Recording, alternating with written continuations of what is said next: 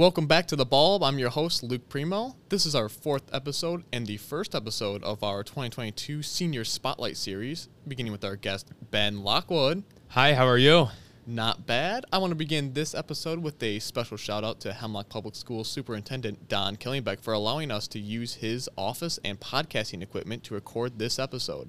I would also like to begin this episode to remind our listeners from Hemlock to make sure that they vote today, May 3rd, on the school's bond proposal.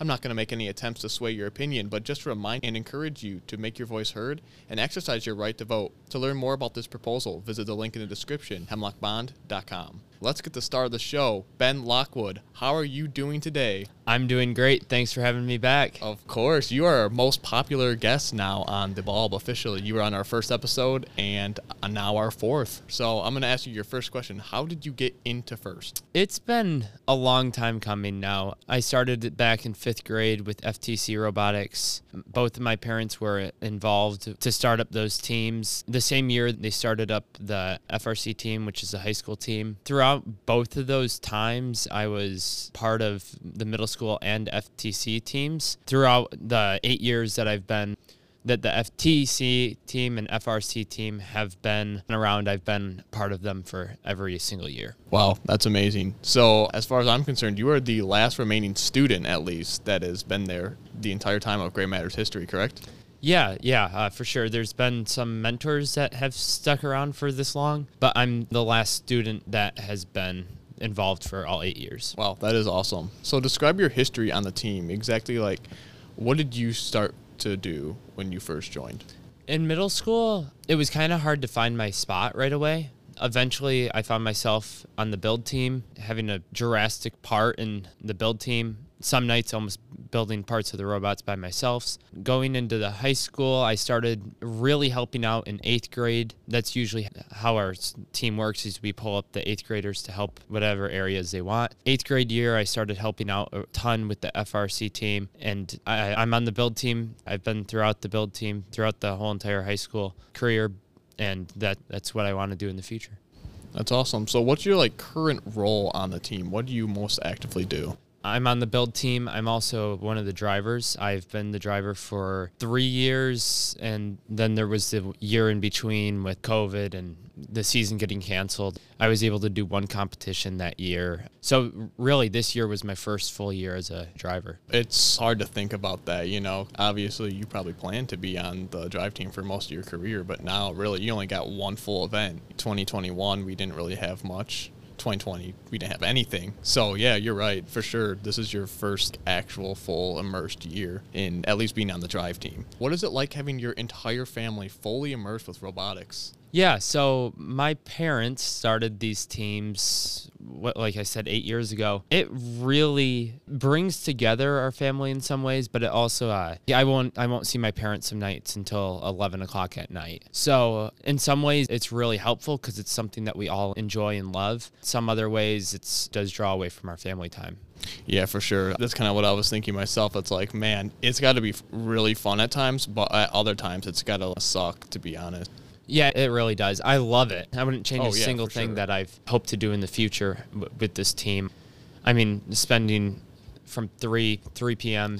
at school, sometimes even trying to figure out how to get away for an hour to machine some parts all the way until 11 o'clock at night. I mean, it's been my life for the last 6 months. What's your favorite memory from your years on Gray Matter? There's been so many good memories. My 2015 year, that was our rookie year for the high school team. I was just this little kid, and all the high school kids really drew me in as part of their group. I ran around the pits collecting buttons. That's kind of a thing that you can do at robotics competitions, is collect buttons. And we won 2 events that year, and we made it to St. Louis for Worlds. Traveling outside of the state with a team that big and seeing the world-class robots, I don't think I'd probably be involved as much as I am now if I didn't really get started at a really young age. Either that or this year when we went undefeated at Midland and won Chairman's. That's something that we were the only team in Michigan to do this year. So that was really awesome. It's going to be a memory that I keep forever. Oh, yeah, for sure. I think it was awesome because there was this picture on social media of you jumping up really excited when you guys won your first event from 2015. And, I mean, the same feelings kind of come back when we won undefeated in Midland. We were super excited. And then we found out a few minutes later, oh, you guys also won Chairman's. It's like, wow. It's just such a drastic change. For me personally, just looking at you, I'm like, I'm kind of glad this happened in your senior year. You had a great introduction to first and gray matter, and then you got sent off in an awesome way as well. What's your favorite part about first? Just not necessarily just about gray matter in our team, but just in general about first. I think the favorite part is when we go to Worlds. We've made it 6 out of the 8 years, but due to COVID, right, that shortened that span a little bit. Yeah, for sure. Seeing and talking to the different kids, like kids from California, I mean, they have world-class robots.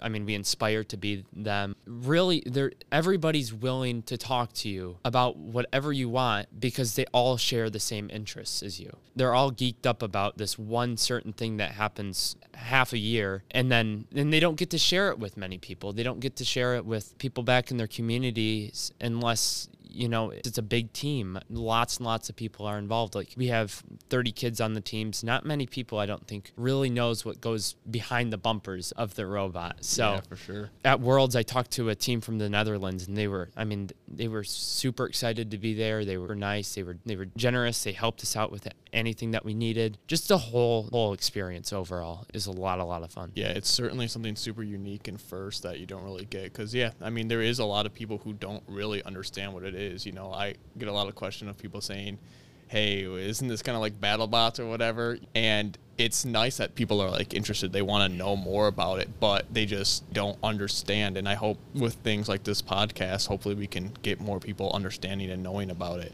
When you leave, what are you going to miss most about the team? Yeah, this season was super emotional for me. It was so cool to be a driver and win a competition. When we won our first competition, my brother was a driver. It's been crazy when we stepped out on the field for the last time at Worlds, broke down in tears. I mean, it's been my life for the last 8 years. Missing the team there, everybody's awesome. There's not one kid on the team that I'm like, I can't wait to get away from them. I make sure to spend as much time with the students and the mentors and anyone that I can. It's been eye-opening, and if I can tell somebody to get involved in FIRST Robotics, I make sure that they want to be in robotics because it's such an experience. It's an emotional roller coaster. Your robot blows up and you gotta fix it within the next 10 minutes because you have another match coming up. In the quarterfinals of states, our magazine got jacked up, and I mean, we had 8 minutes to fix it. It was super high stress, but so rewarding at the same time. I'm just gonna miss the team. Yeah, for sure. It's certainly very, very high stress, even for someone who's looking on upon it. It's not something that I'm involved with on the team, and just looking at you guys trying to do that, it's just like, wow, that has got to be the absolute worst, but also kind of like the best feeling at the same time. Like, okay, we got to hurry up. We got to fix this now. We need to get out there. I think it's awesome to just see that and see like the gears turning and have people, you know, getting a learning experience from something, but also enjoying the learning experience at the same exact time. Yeah, at the same time that was all happening, a team gave us a rubber mallet to try to smack things back into shape. And I learned this after the fact. I guess there was discussion about how I needed a bigger hammer. And as soon as I was given the lead hammer, that's when the thing got fixed. So bigger hammers, more power, it works. Lesson learned. Yep, always carry a bigger hammer. What are your plans after robotics? So where are you going to college, career path? What do you plan to do with your life after this? I'm still not set on a career, exactly what I want to do. I know it's going to be engineering, right? Mm-hmm. Right now, I'm signed up for computer engineering at Michigan Tech. I've gotten into Michigan Tech. That's where I will be attending in the fall. I'm not entirely sure what the future has in store. You know, you have a little bit of time when you get into college to decide what you want to do. Yeah, for sure. I know I think where I want to go. I would love to work for a big company like Tesla or SpaceX or Interpower Inductions. It'd be a ton of fun to work for those guys.